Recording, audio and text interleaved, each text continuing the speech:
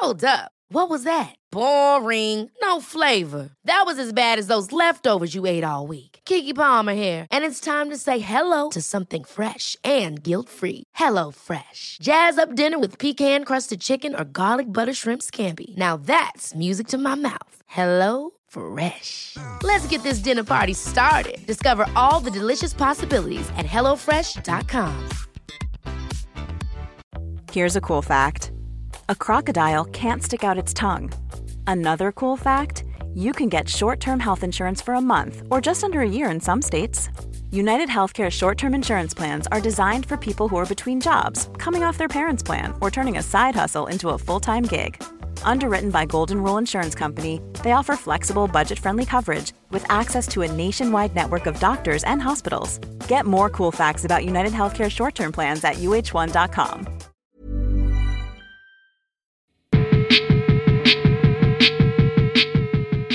Hello, my name's Nick. Hello, I'm Walgie. We are the Mouth of Manliness. This is a podcast all about mental health, but it's not just mental health.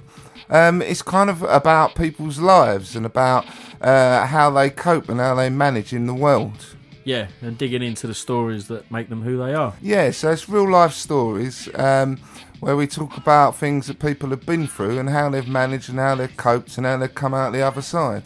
So sometimes it's just me and Walgie here, but more often than not we're talking to guests, sometimes more well-known guests, but more often than anything it's just normal people who have been through interesting situations. Yeah, and they've all got a lovely story to tell. Yeah, so Mouth of Manliness, we are about mental health, but we're more about people and stories. So, welcome to the Mouth. The Mouth of Manliness. This is the Mouth. Welcome to the Mouth of Manliness. We are just coming out of lockdown. I feel like a news presenter. This is season 3, and my guest today is Tom Davies from Properly Mental podcast. Oh, hello, mate. So, yeah, some people might have known that I was a guest on Tom's podcast very recently, and where I didn't really stop talking. So it's a chance to turn it around on Tom today. But welcome, Tom. Thanks for coming on. Oh, mate, thanks for having me, man. It's nice to catch you again, man. It's cool. Yeah, it was. I really enjoyed last time. I thought, I was buzzing after that. Oh, thank you. Yeah, me too, man. And yeah, it was a great episode. It did really well. A lot of people have listened. Yeah, it's fantastic. Yeah, it's wicked. Lovely. That's what we like to hear. So how you been getting on? Been all right, mate, to be honest. Yeah, I'm good. Just kind of, ticking over, I think, Nick, just plodding along, doing my thing. But yeah, life's good at the moment. I was thinking about this today. I was having a chat with someone today, and when like you have a bit of a good patch in life, just in general, right? And we don't really acknowledge that. We kind of go, oh yeah, life's good. And then we just skip past it and move on. And I was thinking today, do you know what, right? I feel really good. I'm having a good week and I'm going to celebrate that. And so today I've been like kind of skipping around a place and just enjoying myself. And life's good, man. It's sweet. I'm patting myself on the back, making the most of it. You know what? I just think that is so easily missed. Like, for starters, patting yourself on the back. Like, just, I'm doing all right. I'm doing well. And like acknowledging it to yourself somehow. And that's something that like we don't do enough. No, not at all. Not at all. And if you're having a bad day, it's so easy to we do the opposite, right? We dwell in that space and you just sort of like almost punish yourself for having a bad day, beat yourself up over it. It becomes another thing to make your day worse. Yeah. So yeah, I'm just trying to just flip that, man. And just big myself up from time to time, in a cheerleader stuff. Yeah. And then if you're having a good day, try and really recognise it then, so that when you're having a shit day, you think, oh, well, that day was good. It's not all bad. Yeah, that's it, man. Yeah, that whole hope thing, it will pass. It will pass. Yeah, and everything does pass. Yeah, very much so, man. Yeah. So tell us about your podcast. Let's start with, tell me all about it. So it's called the Proper Mental podcast. Proper Mental. I keep calling it properly. And that's kind of that's a quote, really. So I went through some mental health stuff myself, and for a long time I didn't know what was going on. And I thought I was going mad. And I said to someone, I said, "Oh, like I feel like I'm going proper mental." And that kind of later on, when I was talking about it a lot more on a podcast, and I needed a name, I was like, "Do you know what? That's it, man. That's the one." So it kind of started. It initially started with me and my mate Chris. And during the one of the lockdowns, I lose track, they've all blended into one, but one of the lockdowns where you could meet up with someone and go for walks and stuff like that. And we just started, we were doing some work together, so we used to meet up and talk about some work that we were doing, and we just started going for these long walks and grabbing a takeout coffee and just having a chat. And we talk about mental health. He runs a charity, it's called Running Headfirst. They do amazing work. I've got to get that plug in. So he's been really open about things he's been through. And we just started talking about it, and we talk about other stuff, and we'd even have a bit of a laugh about it. And I'd come back from these walks, and I was like, "Oh, this is really nice, man. It's nice just to kind of discuss it. It's not like therapy where you're digging into it, and you can have a bit of a laugh about the absurdity of it, because some of like mental health stuff is just so absurd. You have to laugh, right? Yeah. And they're really good. So we thought, we weren't going to do a podcast. I said, let's just record a few things and just throw it up on YouTube and see what happens. And it was never supposed to be a podcast. I was always kind of thought like, well, does the world really need another couple of white blokes on a podcast, like that stereotype? But yeah, we did it. So yeah, we recorded a few and it was really good. And we said, people are actually listening. Let's see if we can get some guests on. And we started getting some guests on. And then unfortunately, because it's like picked up and it's got a bit of momentum to it. Unfortunately, Chris, because he had a charity and everything, he had to step away from it. So I kind of thought, you know what, I'm into this. I'm going to keep going, and I have done. And that's where it came from, mate. Yeah. The same happened to me. I was doing it with Brad, and then he left. But at that point, it was so much momentum was going on. It seemed bigger than me, and then also it was making me feel better. It's like, no, I've got to do it. Yeah, definitely. I think I found that, and I didn't realize till I started doing the podcast, but I'd kind of, and I think this is huge in men's mental health, as you get older and you journey through life, a lot of the things that are really good for mental health become less available to us. And for me, I had no creative outlet. And I'm self-employed, and I turned a lot of the things I enjoyed doing into my job. So they no longer became fun. And I didn't realize. Really? What do you do?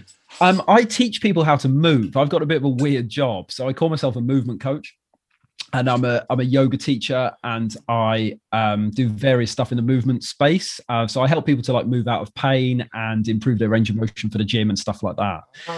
So I was kind of like really into yoga, really into movement, into anatomy and all this sort of stuff. And then I kind of made this job out of it. And then I'd spend all my time, my hobbies became my work, and I had nothing for my creativity. And I felt really, really stifled. And one thing podcasting has done for me, it's given me that back. I feel like when I was a kid and I used to want to be in a band and I was writing songs and stuff like that, it's the same sort of feeling for me to be just like hustling and trying to get hold of people and planning the artwork and messing about with stuff. And there's something that's been really good for me, really healing, it's wicked. It's fun. Yeah, you're totally right. That's something that I really like about it. It gives you kind of reason to keep moving along, keep ticking along, because there's always like, you get a guest, really pleased about that. And you're right. It does keep you hustling. And if you sit still, and when you're depressed, you're doing the complete opposite. So it does kind of, you're getting a momentum, and then it kind of carries you along quite nicely, I think. Yeah, definitely. I think as well, the whole thing with like mental health is that you can sometimes, for me personally, I would work far too hard on trying to find a cure, trying to find a cause. Why am I going through this? I have to find the answer and unlock it, and really and that would become a really negative thing for me. I'd almost like do so much wellness stuff that it became almost harmful, the so-called good things. And what I really like about podcasting as well is that it is what it is, and you have your conversation and you put it out there. There's this element of letting go. And I have so many chats that go where I don't expect, or I plan them to go something and that doesn't happen. And that's been really good for me, is getting me to just learn to just let go and just trust it, man. Put it out there and move on. And that's powerful, man. I've been trying to apply that to myself and how my head works and stuff, is just be okay with it. Just let stuff out, move on to the next thing, let it turn into what it turns into, Also kind of meet like-minded people like yourself. Like you talk to other people, you've all been through something, so there's this kind of a thread through it that's kind of like you've got something massive in common, and it just you just end up just meeting loads of like-minded people, and then like opportunities and that. It's great. Yeah, mental health struggles are lonely, right? And then when you can connect with people with that thread in common, there's something really nice about that. There's something really, it makes you feel, it sounds weird, man, but you almost feel part of a club, like a bit of a gang mentality in some ways. But yeah, it's dead nice, that, man. I really like that. True. Yeah. So tell me more about you then. So you were you just said about trying to understand the whys, and I do think that's important, but I do think you're right. You can get really hung up on the whys, and actually you're still where you are. Like you don't really get an answer, and sometimes the whys are pretty painful. But yeah, there's still a bit of me. I'm still glad I did all the whys. Like the why do I behave that way, or why do I think that way, and then you understand it from your past and that kind of thing. So have you been through that kind of thing with yourself? Like almost kind of trying to make sense of why. Yeah, very much. Spent a long time doing that. A long time in therapy. I'm still in therapy now. And to be honest, I think like whether I'm in a good place or a bad place, I think I always will. That's something for me that it's really connected with me, and I quite enjoy it, if I'm being honest, in a weird way. I quite like the sound of my own voice and getting to chat about me. Who doesn't, right? Yeah. But it's so just through therapy and exploring stuff. But for a long time, I was looking for this why. I was looking for this reason, and I think a lot of that is like just in like, I know it sounds daft, but just in movies. And I really honestly thought I'd like think of some memory of something that happened, and I'd make peace with it, and everything would go away, but with me, there wasn't really a why. It was 100 and a million, like death by 1,000 paper cuts, and these things that I didn't know were happening for a variety of reasons, because I'm really good at distracting myself, and because modern society, hides these things or whatever. And it just chipped away until it broke, but there wasn't a why. But man, I worked hard to find that why. Oh, so hard. I looked in all the wrong places. You name a rabbit hole, I've been down it, Nick. I was pretty damn close to like heading off to Peru to do an ayahuasca thing and all sorts of stuff. Like I really just searched under everywhere, and what I came out with was like, for me personally, I didn't really need any of that, man. I had to find peace with myself, because wherever you are, you're still you, right? And you need to make peace. For me, once I made peace with myself, then I realized that all the external stuff didn't really fucking matter. Oh, it's so true. It's a really basic thing. It's just down to how you look at everything. And if you kind of make a decision to try not to look that way and then put a lot of effort in, it works. It's funny though, because I'm at a point where I understand why I am how I am. I can, trace everything back and make sense of everything. But I still have days when I want to go to Peru and take ayahuasca. I still have those days, because it's like, there's got to be an answer still, because there's still no answer. Yeah. I think, I don't know, maybe the key, I don't know, what I'm trying to do is I'm still happy to look for the answer, but I want to try and get more comfortable in the process. So if that answer doesn't materialize, I'm not going to hate myself for it. I'm going to be okay with the journey and keep doing the work, which ain't easy, because it's called the work for a reason, right? It's called the work because it sucks sometimes. But, who likes work? But being okay with maybe never finding that thing, unlocking that box, maybe. Oh, God. Yeah, I think what you said, be okay with the journey. And that is really something that, we can all benefit from hearing that. I think it's weird, because like I know that say with me, I tend to do black and white thinking. So it's either kind of all or nothing, or it's right or it's wrong, so when I'm not feeling that well, I go into that thinking. And then when I'm working on it and I'm doing well, then I can kind of sit in that, well, no, it don't matter. Let's just enjoy where I am, and like just try and be comfortable where I am. Yeah. It's so true. That's really hard to do. It really is. And particularly when you're in like a bad patch, because then you can't trust your own brain, right? So it's like, what you should do, what you're supposed to do. Doing it's another thing. altogether. So it's really easy. Like I said, I'm having a great day. I can sit and say all this stuff today because it's a great day.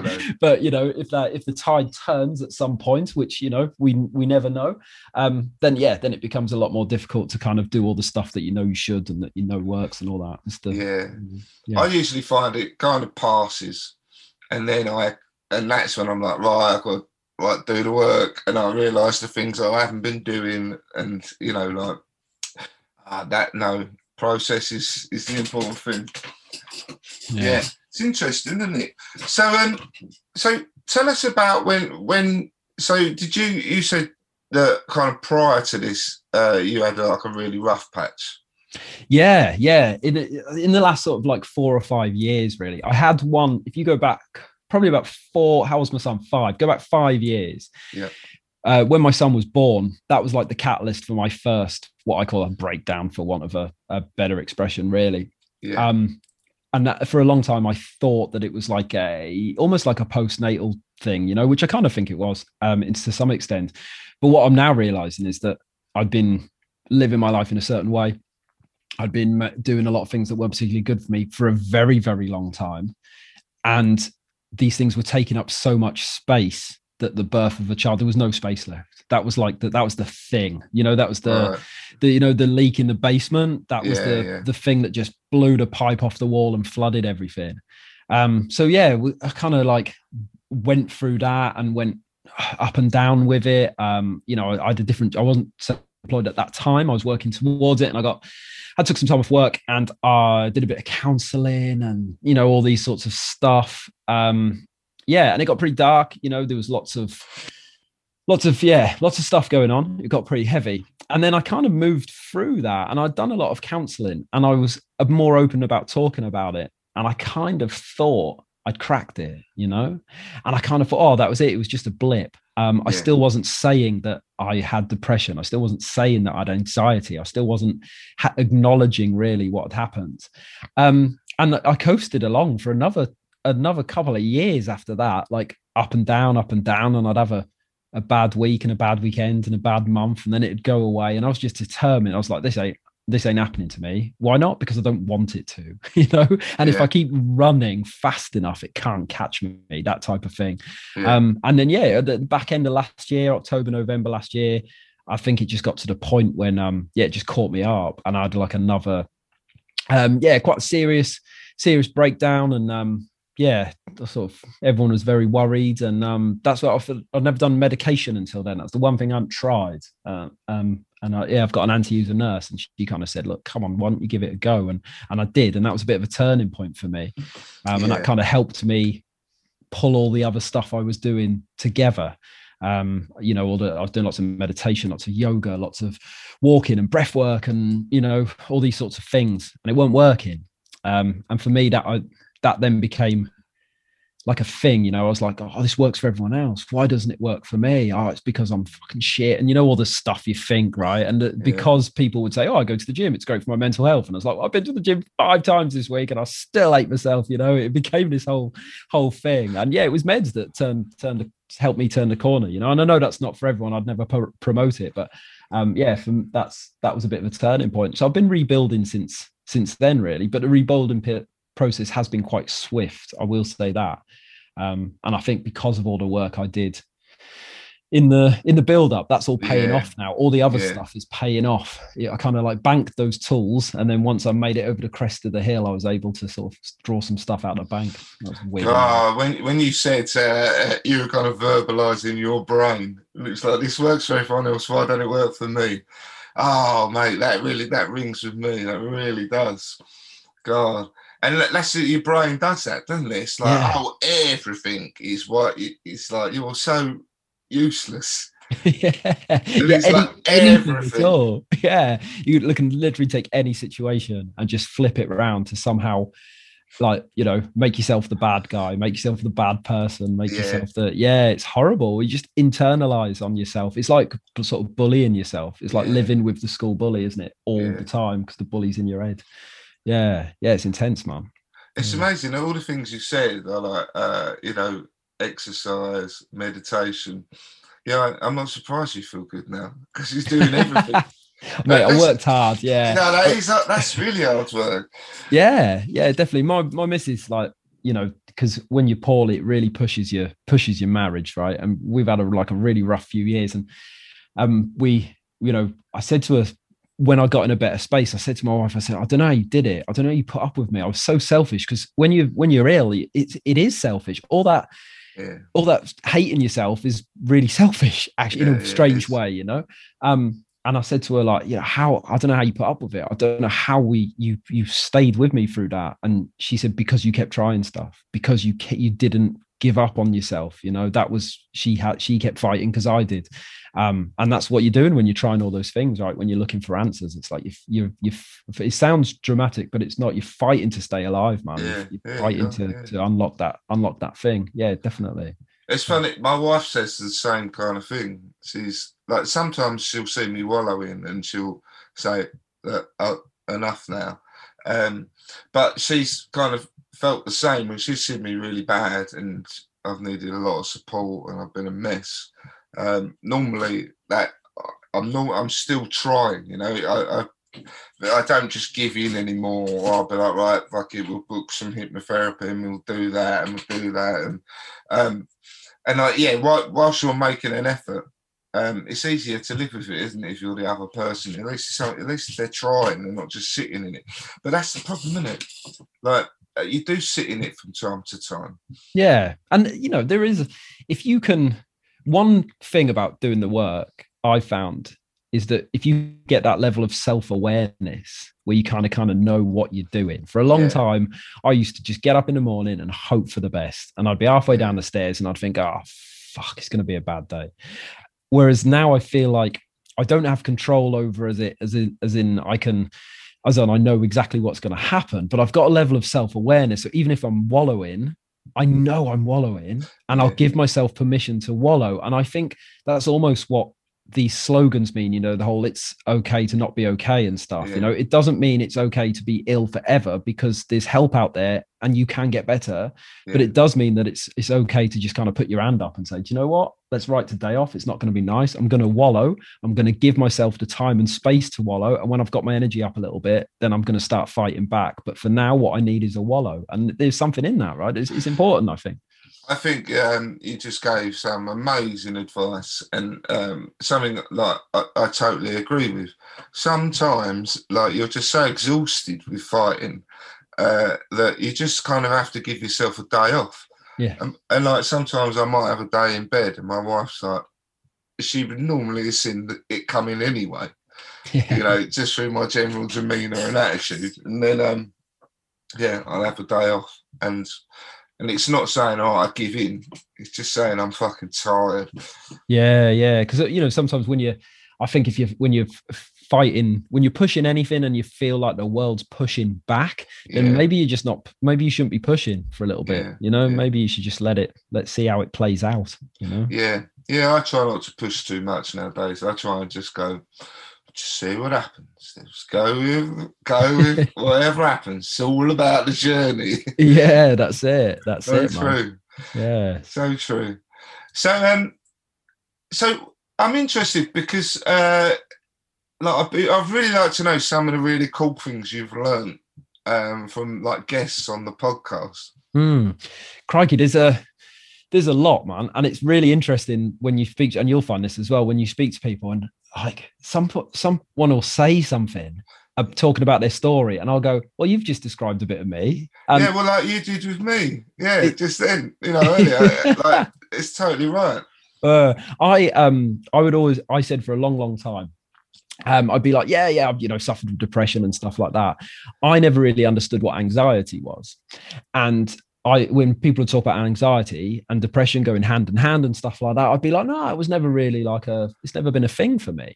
And then the more I've learned about anxiety, it's like, oh yeah, I kind of like, that's something I've been dealing with for a long time. I did exactly the same. I learned more about anxiety and I was like, oh, right, so I'm not having panic attacks, but I'm riddled with anxiety and ever got to 43 like 2 years ago, and then learned about a bit more about anxiety. It's like, oh. Yeah, could have done with knowing this a little They're while like ago. the same things anyway, because anxiety is still pretty much your brain telling you, like, there's no way you can do that because you're shit.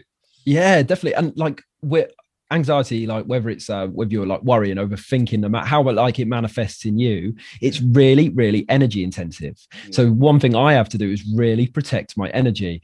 And anxiety empties the tank, and when the tank gets empty, then my head falls off. That's my process. Like that's what I had to work out. I couldn't understand why I kept having these really dark, depressive episodes, and it was because I was running down my emotional energy by overthinking, by worrying, by and like for me it manifests in all sorts of weird ways, you know, like I can get something in my head and I won't be able to switch off, and like until I've achieved that task, you know, if I'm I do that, you know, like I will chase something down. And I was speaking, but yeah, to take it back to your question, so I spoke to Kate Cross, who's an England cricket player who's been very, very open about her problems with depression and stuff. And she did this amazing post on Instagram about how, you know, you have to post about not feeling well outside of Mental Health Awareness Week. You know, like we don't just stop posting when the hashtag finishes. You know, we're up for posting all the time. And I thought it was brilliant. And she came on and she was talking about how she, because she's a northern girl, and she could be quite like surly and stand backish and stuff like that, like around training, and they'd be, oh, it's just Kate, she's just a grumpy northerner. And she like thought that was the case, and it was only when she did a lot of work and stuff that she found out that that was her way of like feeling anxious in public. And I was like, oh man, like that's me in a nutshell. You know, people kind of think that I'm sometimes a little bit cocky or a little bit arrogant because I can be quite standoffish in social situations. And I always thought it was just like, oh, I'm that guy who hangs at the back of the room and sees how the lay of the land works before before I show my personality. And in reality, it's not. It's like I'm anxious as hell and I don't know how to be myself or what to do around people. So I just close everything down and stand at the back and just look cool, you know? And it's just like really like weird things like that that was a huge understanding for me. And now when I'm in those social situations and I feel really, really awkward, I know what's happening now, you know. I go, oh my god, this isn't a normal feeling, this isn't my personality, this is something that I've kind of like need to learn how to deal with. You know, like you said earlier about films, and like I feel like I kind of threw my head into films from very young, and like, everything's like a film to me in a weird way. And then and I would do exactly that, and I'd be like, well, no, that's all right, because the cool guys do that in films. And you think, and then it's like, oh, why am I alone?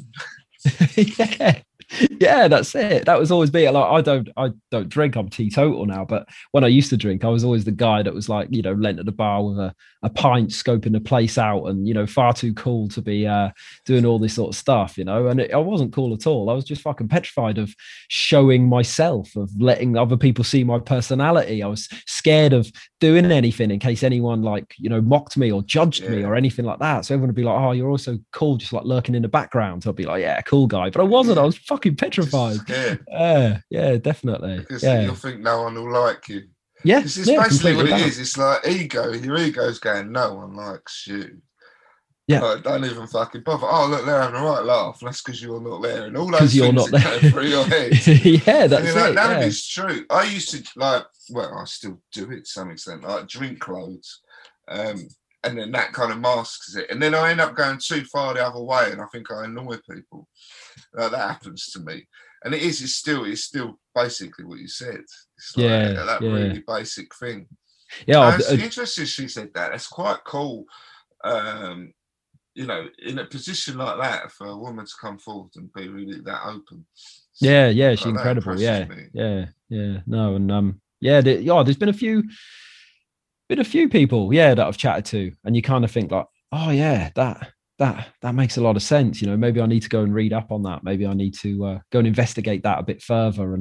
And one thing I love as well is that even if someone's situation or what they've been through is completely different to mine, even though I've not experienced it, I can understand it to a point, and I can be compassionate about it because I've been through my own version of it. Yeah. And that's why I think there's power in conversation. That's where relatability comes from. We don't all have to have the same thing.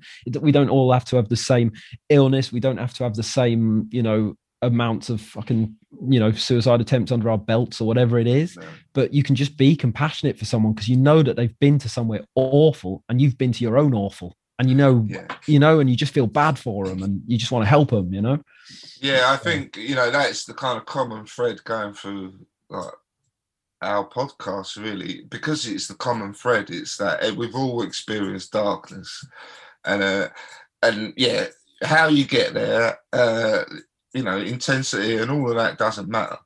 We've got this commonality there that's quite special. That means that when you talk to someone and they're like, oh, I do that too, gradually your own walls are chipping down because it's like, oh, it's not just me. Oh, it's like, oh, I'm not that bad. Like other people experience this. What my brain's telling me isn't necessarily true.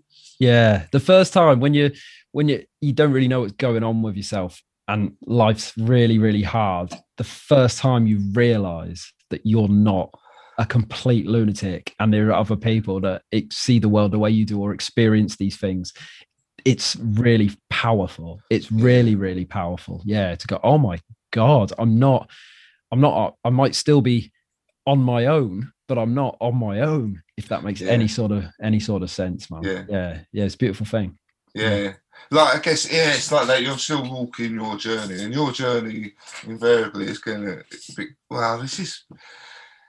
I suppose this is what I quite often think is like I can get into this position where I'm like, why is my journey so much fucking harder than everyone else's? Like I can get into that mindset, and that's why talking to other people like on here really helps, because then I realise that no, actually, there's quite a lot of us dealing with this shit. My journey's not necessarily worse than someone else's. Like I've always kind of worked in like kind of caring professions, and that's often helped me because I'm around people who have like had really, really terrible life experiences, and that helps me put things into perspective. It's like, oh, actually, like they're doing they're fucking coping a lot. Well, there can be times when I'm like, they're coping a lot better than me. Why am I so shit? Or it's like, oh, they've been through a lot more than me, and they're doing well, so I can. Yeah, no, that makes a lot of sense, right? Yeah, you can find inspiration in other people, can't you, as well, when they're like, they're getting by and you think, God, if they can do it, maybe I can do it. Yeah. But then at the same time, man, it's cool now and again to be pissed off with the world for stuff, because do you know what? Like, that's a valid emotion, right? Fucking feel it, man. Be pissed off for having like, hell yeah. Like, suppressing all these things and pushing them down for years is half the fucking reason in the first place. So if you're pissed off with the world, be pissed off with the world. Yeah, repression. Yeah. A bit of Freud in there. Yeah, it's very true. Very true. Yeah. So, combinations. It sounds like you do a lot. What's your average day? Like with all your, because like you're working on it, it's different to my working on it. Yeah.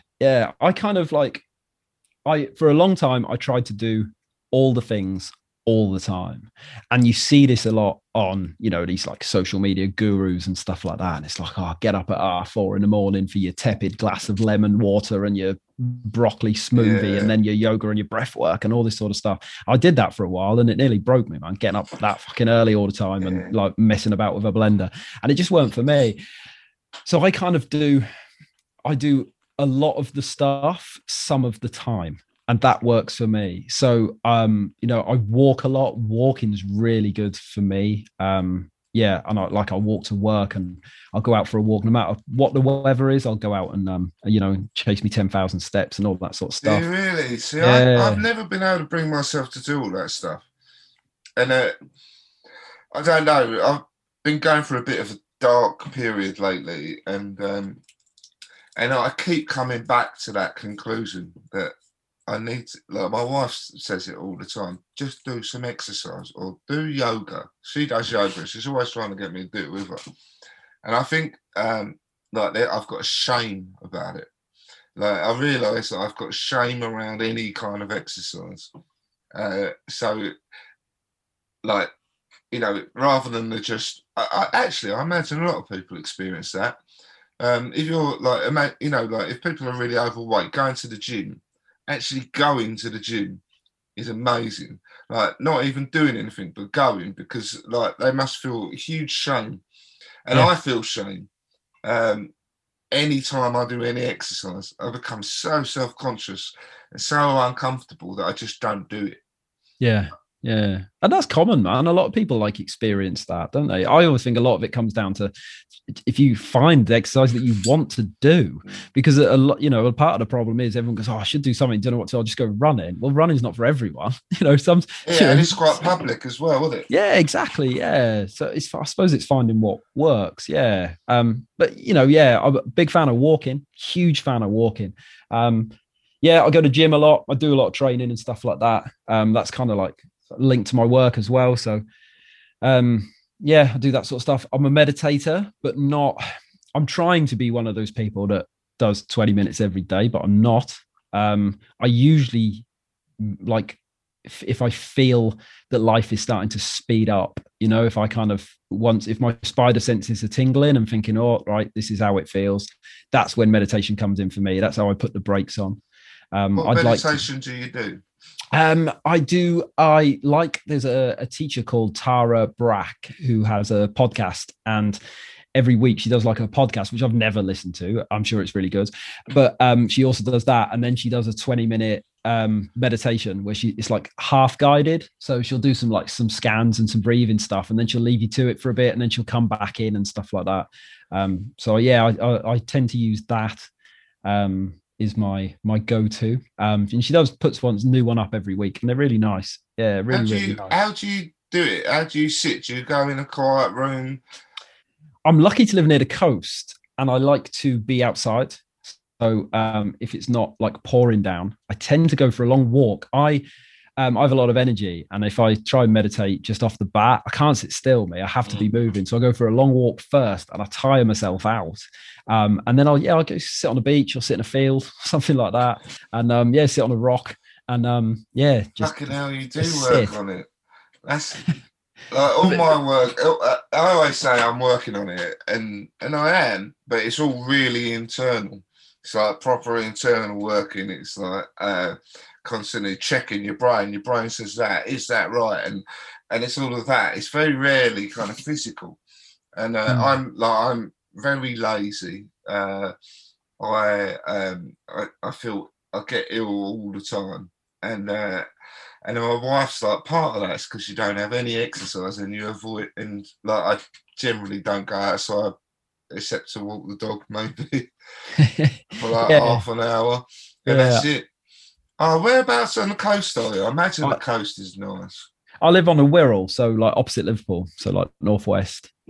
It's where my wife's from. I'm from Wales originally, so that's kind of West Wales is my home. But I live on the Wirral. Yeah, I moved here, and it's a beautiful part of the world. Quite lucky to have that nature hit on my doorstep. But getting outside's huge, man. Vitamin D and fresh air and all that sort of stuff. One, again, talking about what I've learned from the podcast, one of my best takeaway quotes is mental health needs physical support. And, that's like, that to me was like, yes, that kind of sums up the, my particular way of looking after myself. Mental health needs physical support. I often go back to the one that action is the enemy of thought. And thought is always the problem. And if you're doing something, you're not thinking. And like, I always say that with a caveat of that, sometimes you do need to think. Don't go and kill someone. But the idea that if you're doing something, you're just not thinking. And I think the other thing about like kind of going out and being around nature is that it kind of it makes you present. Yeah. So I think the one thing I'm really bad at, and I'm always working on, is just trying to be present. I'm always stressing about something or worrying about something, or what could I be doing? And what I should be doing is just thinking, oh, the sun feels nice. Yeah. I went on a holiday on the Norfolk Broads, and I did it. And because you can't go fast. And you have to concentrate. because I was just doing all the like riding the boat, that it was one of my best holidays ever because I didn't think. I was just like, I was in the moment all the time. Yeah. Which is really rare. I find that so difficult. I think all the things you say are all kind of geared to bring you in the moment a bit more. Yeah, I mean that's the kind of the definition of mindfulness, really, isn't it? It's just like it's not to empty your head when you meditate. It's to just focus on one thing, slow it down, focus. Take your attention away from all these other things. We're all like, as modern human society is such a like impactful, man. It doesn't serve us. The world we live in does not serve us very well.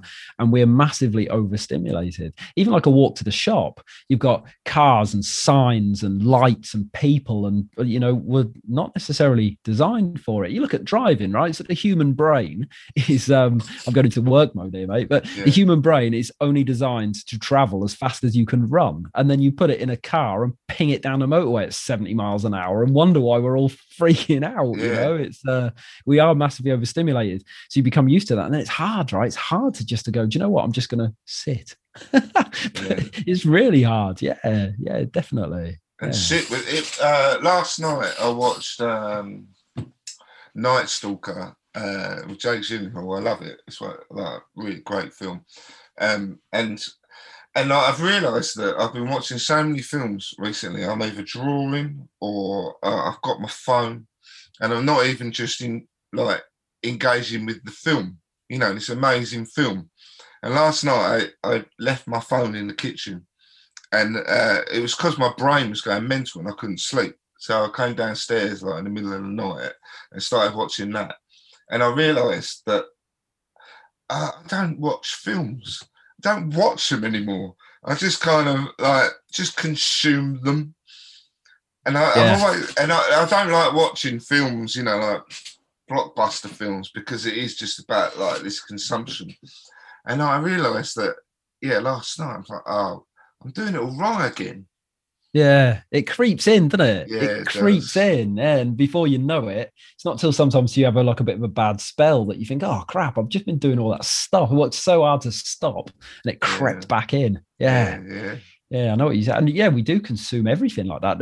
The world's served up, I think, for us to consume like that, isn't it? It's just rammed in your face, and it's I know exactly what you mean, man. Yeah, I've been trying to slow down and make things. I've noticed that I just enjoy making, the process. I realise that I really enjoy the process when I make stuff. So I make all these instruments and shit. But the process of making is really zen. It's a really lovely experience for me. And then if I finish and it works, I'm it's a buzz I don't seem to get from other things. It's because it's about process, I guess. Yeah. Right. It's that's really enjoying cool. the doing. Yeah. It's that, I suppose, and yet another creative outlet, like we were talking about at the start. Somewhere just to put that brain to work. If your brain's going to work so hard at doing all this mad stuff, put it to work on something, something nice. Focus it. That's nice, that man. That's really nice. Yeah. It's funny because my son's got autism, and quite often he gets really into things, and his recall on TV shows insane.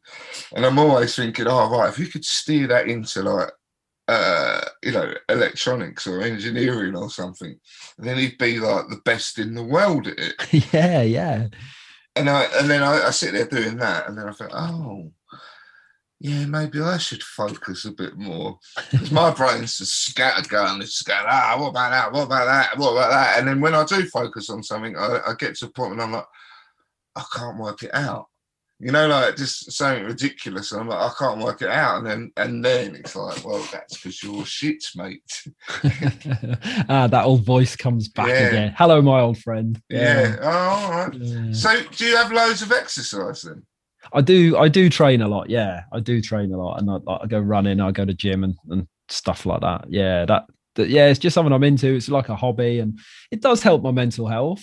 It's not like a huge thing, if I've gone holiday, I haven't got exercise on holiday, I'm not obsessed with it or anything. It helps keep me ticking over. It's just a little part of my own personal puzzle, but I do enjoy the gym. I do enjoy a run. I do enjoy, that sort of world. Yeah, that's kind of, that's kind of my space. Wasn't always the case. Like back when I was, like I said, I've mentioned before, like teetotal. So coming up on, when is it, in middle of July, it'll be 5 years for me since I've had a drink. Really? And So what brought you to do that? A drink was, for me, it was a massive crutch. So all those kind of like anxious feelings and stuff that I mentioned before, my way of being able to be myself in social situations, my way of being brave was to get pissed. And my wife and I, we worked for a holiday company. We worked abroad. And I did that for 10 years between like 20 and 30. I like traveled around Europe and worked for this company. And because it was like, summer and loads of young people and everyone's drunk all the time. What, were you like a rep? That kind of thing. Oh, yeah. you were? Yeah. It wasn't like, That's like 18 intense. to 30s. It wasn't that type of rep, but it was in a holiday environment. Yeah. And we looked after people in holiday resorts. So there's all sorts of boozing going on. So if you've got a bit of a booze problem, the best place to be is in those sorts of places because no one knows, right? So when you're like drinking because you're anxious or drinking because you're scared or drinking because you're unhappy and you want to cheer yourself up. So you have a can at a funny time of the day and get drunk every night. Well, that's what everyone else is doing because they're all on in that party atmosphere. So I did that for a long time, and I had no idea drink was a crutch. It was just something I did every day. And then when I came back to the UK, did you get sick? Did it make you ill? No, not at all. Like I was always really good at it, really fucking good. Even for when like you're 14 and you're like pinching it off your parents and all that sort of stuff. Even then, I could handle my ale. I was a natural born drinker. Yeah, I could just go for days, no problem. See, I would drink loads, and then I drank like every day for 10 years, and but I used to get really ill as well. Right. So like all day, right through, like I'd drink until 4 o'clock in the morning, go to sleep, not be able to get up, and then I'd feel really like I'd be throwing up. Like where I drank so much, I'd be like shitting diarrhea all the time. And in the days, like until like I started drinking again, basically, come the evening, I'd be really ill. Mate, you're lucky. Yeah, yeah. And like I don't know, it got to the point when I went from being a really cool drunk, that was always fun and always up for the next thing and always up for the that started to turn, and then every time I got drunk, I'd go too far. Every time I got drunk, I'd say something and wake up in the morning and I'd caused another fight with like my wife, who was my girlfriend at the time. And it just got to a point I was so sick of like making an ass of myself, being horrible, and that gives you anxiety as well. That horrible feeling where you woke up in the morning, you think, I don't know what I've done wrong, but I've done something awful. It's in the air. I can feel it in the air and I can't even remember what it is. Yeah. And I just do you know what? This has got to go. This doesn't serve me. It took me like 2 years to give up, of like falling on the wagon, off the wagon. I'd do like 4 months. And then I think, I've had 4 months now. I feel really, really good. I'll probably just have a couple of cans on Friday, and I would. And then only had a couple of cans. I've cracked this. And then the next Saturday, I'd go get hammered and make an ass of myself. I've got to give up now. So how did that work with, like social settings and things? Because if you see friends, invariably there's drinking, Yeah, I suppose my situation is a little bit weird because, like I said before, I'm from Wales and I moved here. So I don't know. I do now. I've been here 10 years. But when I first moved up, I didn't really know many people, So I had quite a small social circle and stuff like that. So it was mostly, so it wasn't too much of a problem, really. People are always funny when you give up drinking. Everyone is. Yeah. Everyone's like, oh, don't be boring and all that sort of stuff. But yeah, I used to walk around pubs with a empty bottle in my hand. On the way in, I'd pick up an empty drink and I'd just carry it around all night, and then people leave you alone because they think you're pissed. They're all too involved in their own night. No one notices. And I'd just carry an empty bud bottle around all night so people would leave me alone. Yeah, that was my tactic. There's a top tip for you if you want to give up drinking. There's a top tip. Yeah. Once everyone's pissed, no one notices. There's been a few people who have said like not drinking is a really good thing for your mental health. Like if you're a struggler, not drinking is a good thing. And a few kind of someone a fairly high profile went like, just don't drink. Seriously, it would properly change everything. And I can't. Yeah, I'm still. I don't drink every day, but like I normally drink around the weekend, and it definitely impacts on me. But the idea of not drinking, like, I don't drink to excess anymore.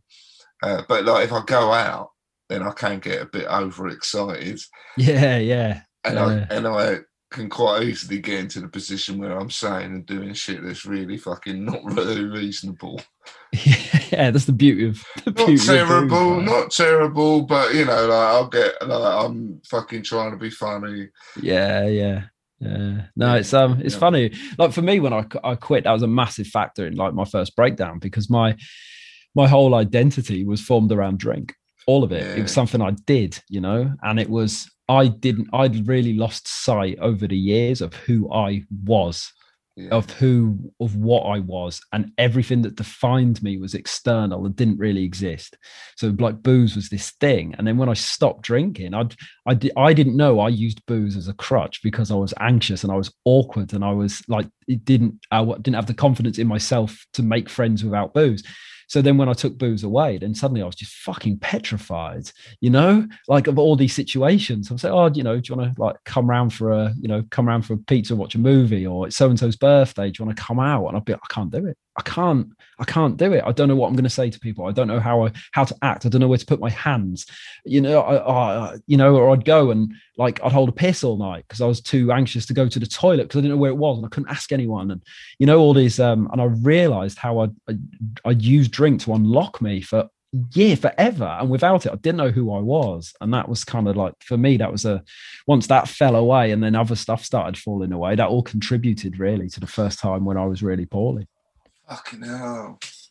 That's pretty fucking heavy, isn't it? Yeah, Joe, I've never really thought about it. Yeah, I'm just so used to telling that story. But yeah, I suppose it was. Heavy. I suppose it was fucking heavy, man. Yeah. It's like you got to. I remember like going in, being assessed for psychotherapy, and they said like everything you're doing now is wrong. You know, all of your ways of coping now are wrong, and you're like, if you're going to get better, then all of it has to change. Wow. And I was like, fuck, that's fucking scary. To change everything at once, man. That's like, oh, mate. I know they said like, let's talk about your support networks, you know, who's around you, how you're going to keep safe and all this. And I'm like, yeah. Ooh. And look, I don't know, maybe I could, yeah, that was heavy. And then you talk about taking away like that kind of safety blanket of booze. That's amazing.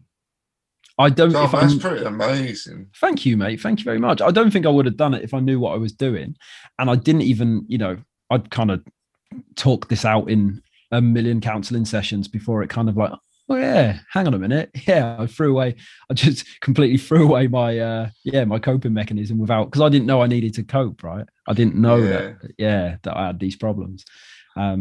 Yeah. So it kind of takes me back to what you said at the beginning about like when your kid was born, and suddenly it's like, oh fuck, this is scary. Yeah. Like shit, this is really scary. My life's never going to be the same again. And I think so many people have an experience there where they're like, oh, this is right. Suddenly my life makes sense. The world, everything makes sense. I'm okay now.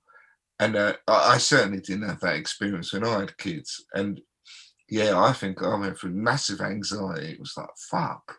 Yeah. Like, yeah. Shit, I can't even do like the really little things that I wanted to do.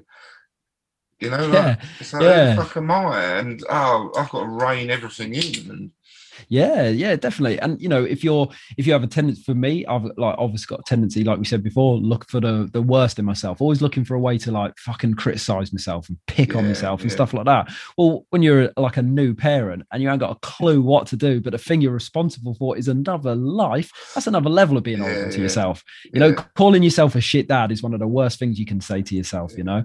And you know, I was saying that to myself before I'd even had a chance to try being a dad. You know, it was you know, and all the sleep, you know, like that sleep goes out. And sleep for me now, if I start to feel any sort of wobble, off. I'm lucky because I'm self-employed. I can have a nap most days, and I do, because that's important for me. Sleep is a trigger, and all of that got took away. I'm exactly the same. Funnily enough, I think before I had kids, I used to be quite from I don't know, maybe like 10 to when I had kids, 30. I was proper insomniac. I could not sleep, and trying to get to sleep became a massive trigger. I'll get anxiety because I can't sleep. That's that learning what anxiety is. And then I had kids, and because it completely threw everything out the window and exhausted me, like mentally, more so possibly than physically, and the stress of it all. And like we had a really bad, difficult birth, and it was very, very difficult, and all of that completely cured my my abilities, like my insomnia. Mate, I'm here for that. Yeah, completely. And because it's like, oh right, all I've got to do is focus my energy on just one thing, this kid, and then they'll go to sleep, and then I'll go to sleep, and then like that simplicity was quite good for me, but it was only a short period that I had that simplicity. But I don't know, I really liked it when you said that, that was something that really kind of like really made you feel depressed, because I think as much as like people struggle with that, and people don't like to hear that, do they? Because I find when you talk about having children, people instantly kind of put on this rosy thing. Yeah. And then if a man, God forbid, said, actually, I found it difficult, and it's like, well, you're a man, you're an animal. And and then the fact that you said that so openly, I thought was really lovely, because I tend to be quite open about that. Actually, it's really hard, and hard. And we all got we all had our ups and downs through that period, people don't say that. Men don't say it much. Men just normally go, I fucking love my kid. Yeah, it's so true. And everyone does that whole thing of, and the baby was born, and I looked into the baby's eyes, and I just felt my whole world become complete. That weren't me. My first thought was like, I don't know if I can do this. I don't know if I can do this. I didn't have that stereotypical Hollywood movie moment where I was complete. I absolutely, I shat myself big time. And I think as well, like being a bloke, it's such a strange space around the birth of a child, right? Because there is half of you is expected to be really like almost hands off, so you only get your 2 weeks paternity leave if you're lucky, and it's all much more you're expected to be like, your wife's up feeding the baby and you're wetting the baby's head, come on lads, let's get the cigars and share the cigars around. But at the same time, you're also supposed to be this be the support network for your wife, and you're supposed to be doing all the stuff. Instead of bonding with the baby, you're the one that goes out at 4 a.m. to get the wipes, and when you've run out of nappies and all that sort of stuff. And it's such a weird space. And I was like, well, I didn't know how to be myself, how to put myself. I didn't know which version of me, because I didn't understand myself, which version of me to be. And all the time it's like, I really want to bond with this kid, and I don't know how, and I'm worried about my wife, and I think I'm going insane at the same time. And that period for me was when the sort of weird, uncontrollable crying for no reason, that's shit, that's for me, when it was like, that's when that stuff started. That's God, I know that uncontrollably crying for no real reason, and that's like, men aren't meant to do that. Exactly that. I was like, you just feel like such an arsehole, and you're like, what's going on? You know what, when I'm really ill, that's what I do. I know when I'm really ill, I find medication dries up those tears, which sometimes I miss. But so at that point, the thing is, you're there, and then you're like, oh, I'm letting down my wife. When your wife's been through hell in the delivery room, how are you supposed to say, I feel a bit sad and anxious? Yeah. She's just delivered a person, it's just, it's really hard to find that space to sort of say, yeah, it's hard enough to talk and say you're struggling at any point. Yeah. Around about then, for me, it felt to put my hand up and say something's not right with me. It was like, well, I have to be, I've got to be a role model. I have a son. I have to be a man, you know? And it's just fucking nonsense, isn't it, really? Oh God, that really takes me back. I remember those days so well. Difficult days. When we had my first daughter, it all went quite badly, and like my wife was like she had to recuperate. So I just basically did baby stuff. I just kind of stayed up, fed her, just fucking did everything for a while. And my work, where I had got so much leave and I'd saved it all, I was doing like 1 week on, 1 week off for like quite a while. And it's really weird. In that period, I didn't get miserable. I really didn't. It's because it was like, oh, right, my world just went, just do that. And I think that is kind of like part of the problem. It's really hard to go, just do that. You know, it makes you present. And I remember like when my wife had cancer a few years ago, and at that point I went, just do that. And I coped with it amazingly well for a while. And like that's what we struggled with. It's like, no, you can't just be doing that. You need to be doing that, and that, and you also need to be having exercise. You need to be meditating, and all of these things. And it's like fucking overwhelming. There's so much. Yeah. But essentially, what you really need to be doing is just try and bring your thinking in. Yeah, and just be kinder to yourself, man. You know, and think, well, I can't do all the things all the time. You know, allow myself to have a bit of a wobble, and then crack on. And you know, it's all that balance. It's like spinning plates, isn't it? You know, and then one down the end starts wobbling off. So you have to run down there and spin it. And then the first one's fucking dropped off and you got to go pick that up. And, you know, there's never any point where you stand back and go, ta-da, look at all my plates. It's just like that constant thing. But sometimes it is easier to spin them than others, right? Yeah. And sometimes you do spin all the plates, which takes us back to the beginning, where it's like sometimes you are spinning all the plates and you are doing quite well and you're also feeling quite good. So pat yourself on the back and go, you're doing all right at the moment. Good job. Yeah, definitely, man. Definitely. Yeah, very much so. Yeah. Fucking hell, I feel like a comedian. You know how comedians, they'll do an hour and they'll start at the beginning and then they'll try and bring it all the way back. Ross Noble does it. He does that a lot. Well, we've come up to an hour. I would like to put you on the spot, and I want 2 top tips. 2 top tips, or 1, okay. Depending. for looking after yourself. Yeah, what are your top tips on being well, and like what are the biggest things you've learned? Well, we have talked about a lot of them, but we'll just try and condense it. Yeah. Well, I suppose one of the most powerful things that someone ever told me, it was one of those, you know, sometimes you have a moment in therapy where you just kind of go, whoa, you know, where you really kind of get an insight into something. And I was talking to my counselor, shout out Sean, about like how I talk to myself and how I berate myself and that bullying, that horrible voice, you know. And we were just chatting about that. And he said to me, like, how would you, these things you say to yourself, how would you feel if someone else said them to you? And I was like, I'd feel really sad. I'd feel really angry. And he said, well, then why are you saying them to yourself? And I just had this like moment, and it seems really obvious now, you know, it seems really, really obvious. But in that moment, I'd never looked at it from that perspective.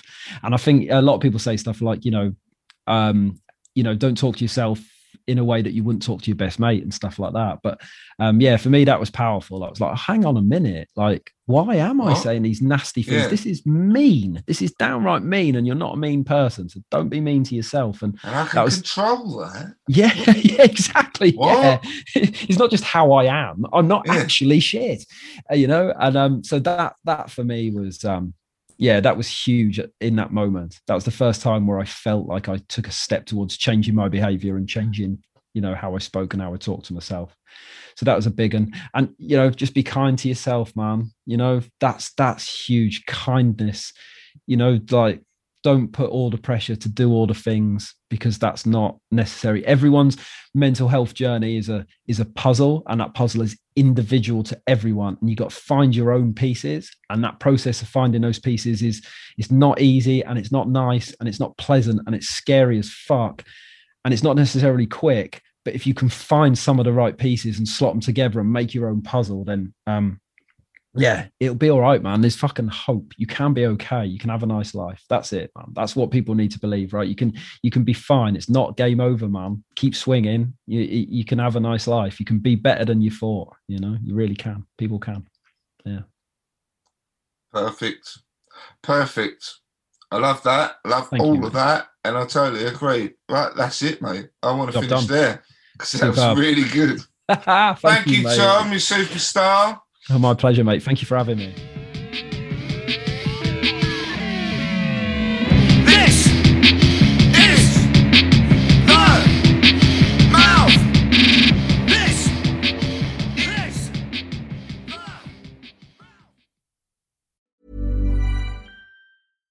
Hi, I'm Daniel, founder of Pretty Litter. Cats and cat owners deserve better than any old-fashioned litter. That's why I teamed up with scientists and veterinarians to create Pretty Litter. Its innovative crystal formula has superior odor control and weighs up to 80% less than clay litter. Pretty Litter even monitors health by changing colors to help detect early signs of potential illness. It's the world's smartest kitty litter. Go to prettylitter.com and use code ACAST for 20% off your first order and a free cat toy. Terms and conditions apply. See site for details. Planning for your next trip? Elevate your travel style with Quince. Quince has all the jet-setting essentials you'll want for your next getaway, like European linen, premium luggage options, buttery soft Italian leather bags, and so much more. And is all priced at 50 to 80% less than similar brands. Plus, Quince only works with factories that use safe and ethical manufacturing practices. Pack your bags with high-quality essentials you'll be wearing for vacations to come with Quince. Go to quince.com/pack for free shipping and 365-day returns.